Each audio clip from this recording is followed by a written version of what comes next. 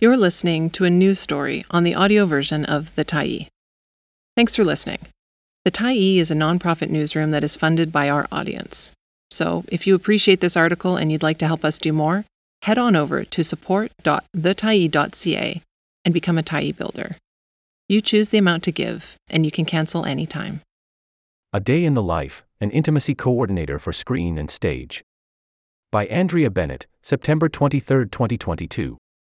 This past June, SAG-AFTRA, which represents film and television actors, radio personalities, stunt performers, voiceover artists, and other media professionals, released an inaugural list of 40 intimacy coordinators from Canada, the United States, the UK, and Australia. Intimacy coordinators navigate situations in film and theater where actors are asked to perform intimate scenes, like simulated sex. The position was developed in response to the #MeToo movement, which activist Tarana Burke founded to end sexual violence, in particular sexual violence disproportionately impacting marginalized people, particularly Black women and girls. While Burke initially founded the movement in the mid-2000s, it gained significant momentum in 2017, in the wake of allegations of sexual harassment and assault against Harvey Weinstein. Soon, allegations were coming in steadily about many high-profile men in Hollywood, in politics, in media. In 2006, artist Tonia Sina Campanella wrote her MFA thesis about staging intimacy in theater. After the popularization of the #MeToo movement, the idea caught on. Intimacy coordinators work to ensure clear and ongoing consent and help to realize a director's vision while ensuring actors feel comfortable. I spoke with Amanda Cutting of Principal Intimacy Professionals about the role. For Principal Intimacy's 6 colleagues appeared on the recent SAG-AFTRA list, which Cutting says is just the beginning. Many coordinators from outside the U.S. didn't realize they were eligible to apply. This interview has been edited for length and clarity. What does an intimacy coordinator do? The Coles Notes version is that we are an actor's advocate, a movement coach, and a go-between between production and the performer. We ensure that there's clear communication regarding intimate or heightened emotional themes. Because it's not just about the simulated intercourse, it could be emotionally vulnerable scenes, like birthing, a grieving scene, or places where we're in histrionics. We speak with the director to get their vision, and we assist the production by creating intimacy breakdowns. Then we're there to help coach the movement during rehearsal. This helps create a framework for what the expectations of the scene are. We ensure that what happens on the day works within the consent boundaries that the performers have set. We make sure that what we're designing works within the studio guidelines and their standards and practices for their given ratings. So nothing too X-rated in a PG film? Sometimes the scripts for an intimate scene can be quite visceral and visually written, and then really what we can show is a very PG-13 version, depending on which channeler and studio we are working for. Reading these visually written scenes can sometimes be daunting for a performer who sees this very explicit description and then is like, I thought this was a PG-13 project. We clarify the vision and what is actually being captured on camera and will clarify with the performer. All of the stuff that's described is giving you the context of what's happening. But what we're really going to see is you under a bed sheet. So everything's covered from the shoulders down, and there might be a gliding movement up. And that's about it. Things like that are really where our communication and context come in to support the situation. How many shows, movies, and theater productions have you worked on? Can you share a few names of productions you've worked on? I've done over 333 days on set and have over 65 credits. I've worked on The Good Doctor, Upload Seasons 1 and 2, the Batwoman TV series, and Brand New Cherry Flavor, a sci-fi show that had the highest viewed intimacy scene on TikTok, among others. What shape does an average day take for you? There isn't a normal day for us, because we're the equivalent of a day player. A lot of the time, we're coming in for specific moments in the script, and other times we are on for a full project supporting with research. We're not there every day shooting unless, of course, it's quite an explicit show. Usually we get there at least an hour and a half, before the scene is being filmed. We touch base with the performers to make sure that they don't have any other questions that have popped up since our last meeting with them. We'll review what garments they'll be wearing so that it's all front-loaded and reduces any anxiety and nerves. We'll touch base with the director to make sure that what we've already discussed and planned still works, or if there's anything else that we need to look at incorporating from a character or tonal standpoint. A lot of the time with extensive intimacy scenes, there's a rehearsal day that's outside of the shoot day, to really allow the performers to feel super confident with the motions.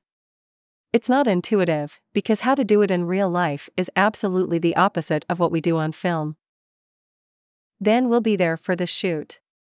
We're usually right by the director, watching on the monitor, making sure that what we're supposed to see we're seeing, to offer any guidance on breathing or physical movement or changes of physical body, to help tell that story and to be accessible to the director for anything that they might want.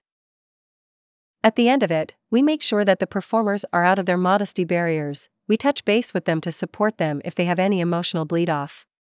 It's important that they've got closure at the end of the day. We're not just, sending them to do the scene and then packing them home to have to deal with all of those feelings. What kinds of barriers and nudity garments and prosthetics are used in your work? Is it part of your work to help actors figure out what might be right for them? Absolutely. The garment suits the action. Sometimes they have to be custom fabricated, depending on what we're needing to see and not see. Intimacy coordinators also really work hard to make sure that there's gender-affirming garments, so that, if a person is transgender, they have the garment that affirms them and allows them to feel comfortable. The barriers can be anything from a silicone padded barrier, or a thin yoga mat, to create a padding barrier between pubises. Our end goal is that we never have a pubis mound hit another pubis mound.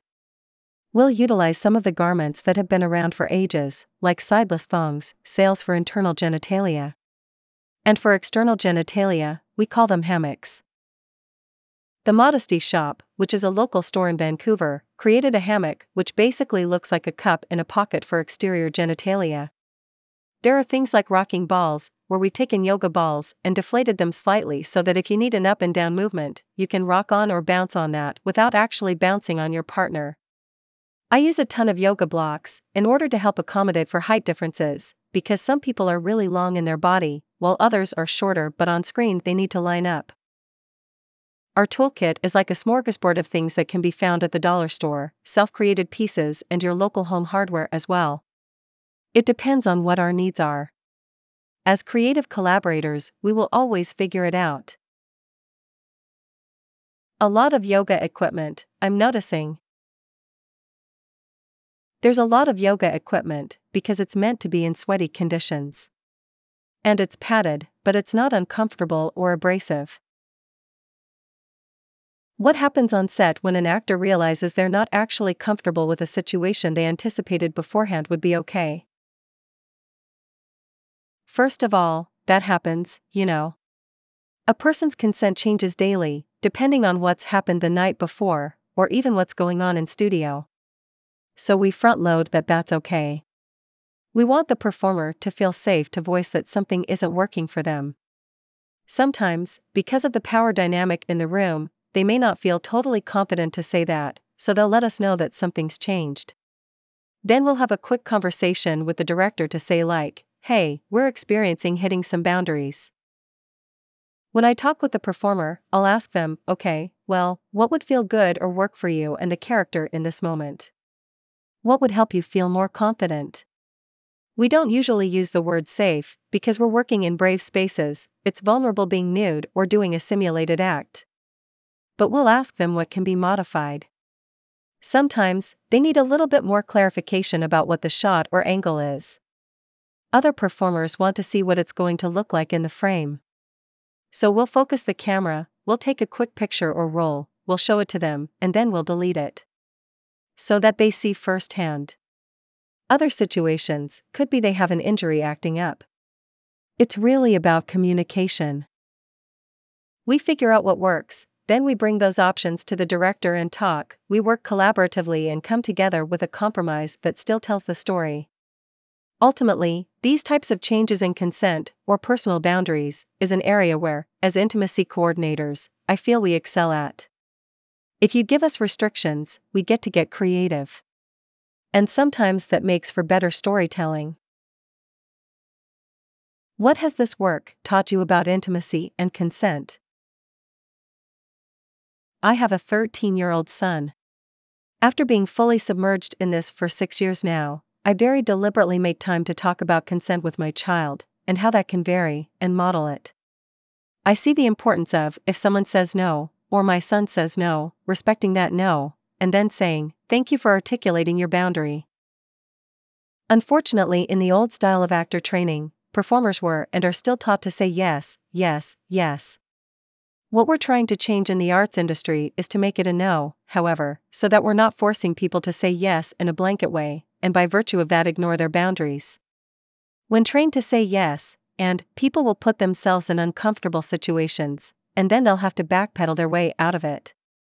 That can be problematic, and the result of not being able to say no is that it will manifest in other ways, such as I'm not feeling really well, or an actual physical pulling away. Another thing I've taken away from it is just how changeable consent can be on a day-to-day basis. It's absolutely required to check in with the person on the day. You cannot assume that what someone was fine with yesterday, or even an hour ago, is fine at this exact moment. What are some of the most joyful or meaningful or fun things you experience at work?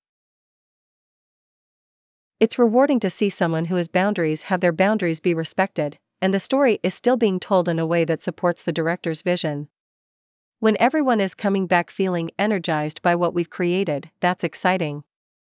There's a lot of mentality that sex, or simulated sex on camera, only happens one way. It only happens in this position or that position. And there's so much variety there. It's joyful to help advocate for diversity and accurate representation. So when we can support someone's identity, their character's identity, the storyline, their boundaries, and it makes beautiful art, that's very rewarding. Thanks for stopping by the Tyee today. Anytime you're in the mood to listen to important stories written well, we'll be here. And if you'd like to keep independent media going strong, head over to thetyee.ca and click on the Support Us button to pitch in. Finally, big thank you to all of our Tyee builders who made this story possible.